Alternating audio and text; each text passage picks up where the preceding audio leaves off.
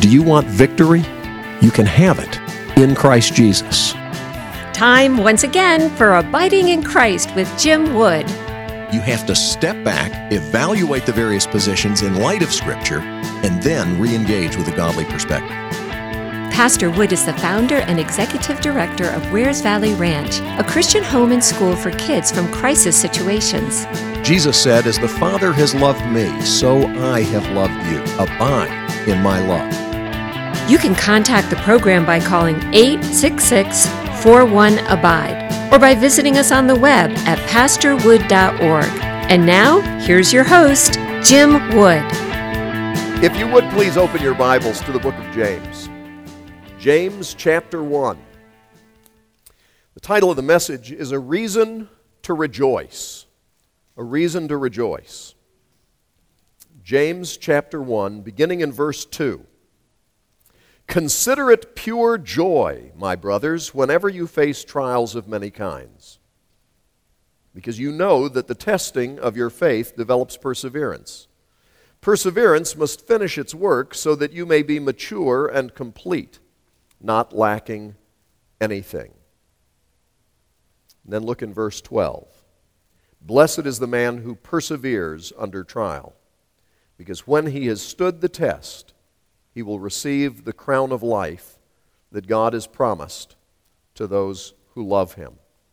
Father, we pray that you would indeed help us to understand and believe your word, for we know your word is true, and you always keep all of your promises. They are yes and amen in Christ Jesus.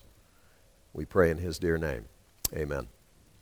James begins by saying, consider it pure joy, my brothers. Consider it pure joy. Now, what that tells you is that we're not being told how to feel. We're being told how to view things. This is not just good advice for improved mental health. This is the word of the Lord. This is the command of our Lord. Now, his commands are for our good. But he's not suggesting, hey, why don't you try considering it pure joy? Let's look at it this way. What he says is, this is the way you need to view things. It's a volitional thing, not an emotional thing. It's not how you're to feel, it's what you're to decide. I am going to view this way because God says so. When our oldest child was born, he had a condition that I'd never heard of. My wife and I had never heard of spina bifida. But our son had spina bifida, an opening in the spine where part of the spinal cord protruded out into a sac and resulted in nerve damage, extensive paralysis in the lower extremities, a lot of complications associated with that, as is the case in 80% of cases, hydrocephalus, buildup of fluid on the brain. And the doctors told us that he needed to have surgery as soon as possible. Well, that was a lot of news for young, first-time parents to have to absorb. But in the years that followed, there were a lot of other surgeries. Paul's now 33 years old. He's had over 30 surgeries. He's been through a lot in his life.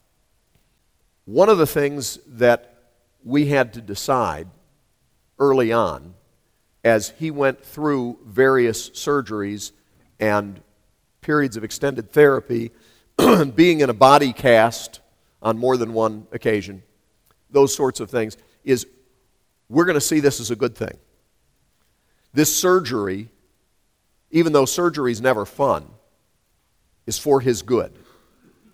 This surgery is to give him a better life. The doctors, we had just received our child, and the doctors are saying we want to cut him open. That's hard. But we had to decide whether or not that was really for his good. And once we believed that the best thing we could do for our son was to let the doctors do the surgery, cut open the area around the opening in the spine in order to try and stitch it together, in order to try and protect it and save the nerve tissue that was still there. Cut open his head and drill a hole through his brain in order to put in a tube, in order to drain off excess fluid. This precious little newborn child is having all this stuff done. But once we realize this is the best thing we can do for our son, then we were eager for the surgery. And we were thankful to have one of the best surgeons in the world operating on him, to feel that he was being entrusted to trustworthy hands. If you and I can understand the reason for what we're going through, it changes the difficulty into an opportunity to rejoice that something good is happening. My oldest brother, Bill, is a cancer surgeon. He does occasionally other kinds of surgery too, but over 80% of his cases have been to treat cancer. He's an oncologist. Very good at what he does. But if I were to say to you, I know a great guy in Atlanta. In fact, he's my brother. Would anybody here like to be cut open this coming week? I may be able to get you in, and he can cut you. I don't think I'd see any hands go up. The only people who are eager for what my brother does are not folks who are just trying to enhance their looks, but people who realize they've got a life-threatening condition and they want treatment because they'd like to extend their life. And if you know that you're in a world of hurt, you need help, then you're very thankful to have somebody like my brother who can work on you. So what we're being told here is to make a decision based on the truth of what God says in His Word, that we're going to view our circumstances differently than we might feel naturally, emotionally. Does that make sense? I'm going to make a decision to consider it pure joy whenever I face trials of many kinds. Now notice that. Whenever, in other words, it can happen from time to time. Whenever it happens. And it says trials of many kinds. How many of you know that there are many kinds of trials? All right? Yeah. I mean, it's not all one thing. I appreciate this because there are some other passages, for instance, in Peter's epistles, that talk about the importance of enduring suffering for the sake of Christ. That's one of the kinds of trials that God's people go through. In fact, the Apostle Paul says, and God willing, we'll talk about it a little bit tomorrow, that all who would live godly lives in Christ Jesus should expect to go through persecution. Now that doesn't fit very nicely with what a lot of us grew up thinking. We grew up, many of us, kind of thinking that the way to have a happy life is to follow the rules. Okay? We got it from preschool up, that if you do the right thing, you will be a happy bee. Okay? And if you do the wrong thing, you will be stung. Okay?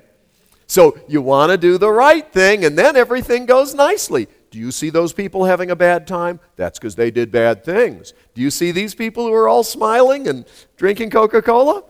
Okay? They did the right thing.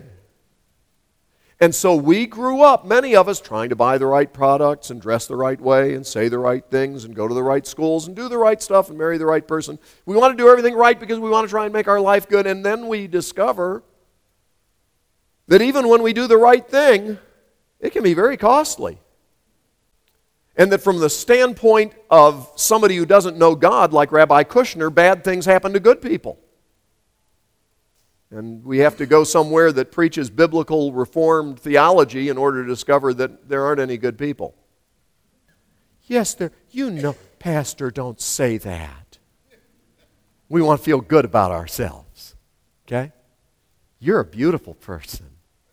You're a wonderful person. You're intelligent. You're smarter than you know.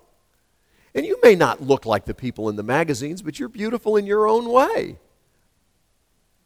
Let me just tell you, there are all kinds of trials, not just suffering for the sake of Christ. I can feel pretty good if I'm suffering for the sake of Christ because there's a certain amount of self-righteousness that creeps in, right? Yes, well, they're just mean to me because I'm so good. They're down on me because I'm so holy. That's it, isn't it, Father? Okay? I'm suffering for your sake, right? It's not because I have an obnoxious personality and I talk too much. It's not because I'm nosy, it's just because I'm standing up for righteousness. So if I'm suffering for righteousness' sake, I can kind of feel good about myself, okay? Because I'm there with all the martyrs and prophets who went before. We don't have a lot of martyrs these days, do we? Not in this land. If we were going to know about martyrs, we'd have to pay attention to what's going on with our brothers and sisters around the world. Most of us are concerned about other kinds of trials, like our retirement income is down. Our savings aren't worth what they used to be. We decided to go conservative and get out of stocks and get into a money market where at least it'll be stable. And then the government decided to print a whole bunch more money. So now if you have the same number of dollars, not worth nearly as much. But the government assures us that we're not having inflation like the rest of the world because they now have a flexible basket by which they gauge inflation, which allows them to pretend that inflation isn't happening so they don't have to raise the interest rates and they don't have to raise Social Security checks because they can't afford it. Does that make you feel good? Okay? So things may cost more, but it's not inflation. Well, that's nice to know. Trials of various kinds. What about health? Anybody here getting older? Do you notice your body doesn't work the same way it used to? Did you notice that? I've noticed that, and I'm younger than some of you. So I'm guessing you've probably run into the same sort of issues. It affects your sleep. It affects the ability to bend over and get back up. I remember years ago somebody said, I've gotten to the stage in life where now when I bend down to tie my shoes, I think, is there anything else I can do while I'm down here?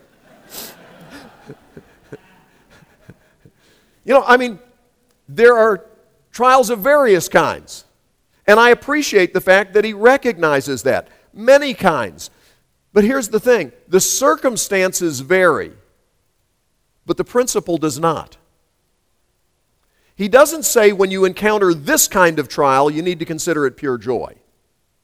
He doesn't say if you encounter this kind of trial, or this kind of trial, or this kind of trial, in those situations, you need to consider it pure joy. Here's what he says. Consider it pure joy, my brothers, whenever you encounter trials of many kinds. Whatever the trial is, economic, relational, it may be your spouse. It may be the fact that you don't have a spouse. It may be the fact that your spouse has gone on to glory before you. It may be not your spouse, but your parents who are giving you fits. It may be your kids are giving you fits. It may be that you've got a neighbor who is a true crankpot. I know that couldn't happen in Montreat. But there are places where some people have neighbors that are hard to get along with, and they're right there next door all the time. And it's just really hard. It may be a boss at work. It may be an employee. It may be a government gone wild. Whatever it is. Physical, emotional, whatever it is. Whatever it is. You're to consider it pure joy.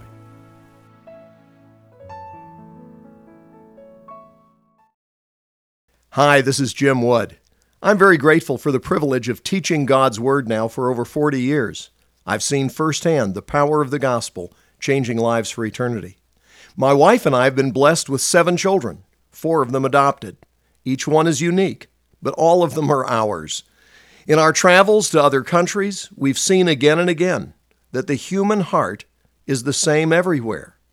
And everywhere we go, Jesus is the only one who can save.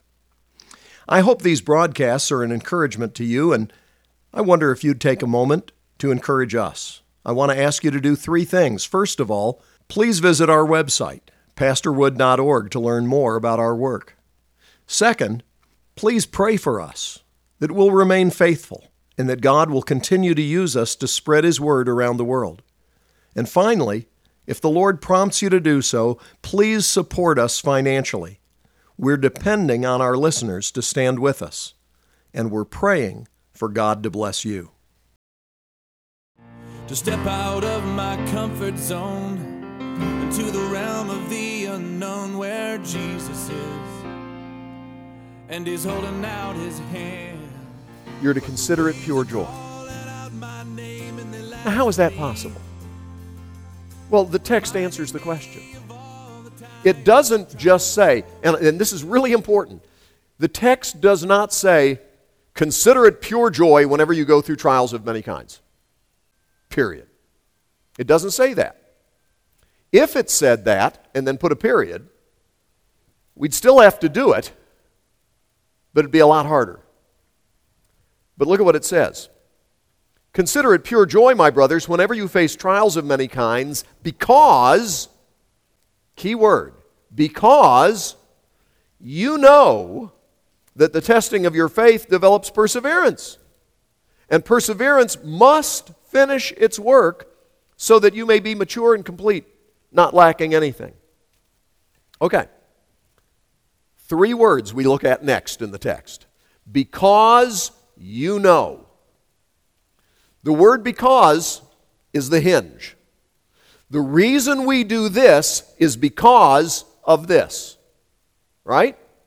So the reason we consider it pure joy whenever we face trials of many kinds is because of what follows. And I want you to see not only is there a reason, because, but it says, you know. In order for us to do what this says, there's something we need to know. Not just hope, not just think perhaps. We need to know this. We've got to have this nailed down. It's got to be very clear in our minds and hearts in order for us to be able to do what we're told to do. Consider it pure joy, my brothers, whenever you face trials of many kinds, because you know this. Okay, what is it we're to know? That the testing of your faith produces perseverance. I've got a lot of pictures of my wife. I think she's beautiful. If you don't know my wife, you need to visit with her. She's absolutely fantastic. She is the perfect helpmeet for me. And I am so thankful to be married to her. 36 years. And very grateful. And we met in Montreat. 2 years after she met the Lord in Montreat. So, Montreat's very special to both of us. But I must say, one of my all-time favorite pictures of my wife is years before I met her. She's got a huge smile. She's smiling at the camera. She's got naturally curly hair. She's a little girl, and she's smiling at the camera with her front teeth missing.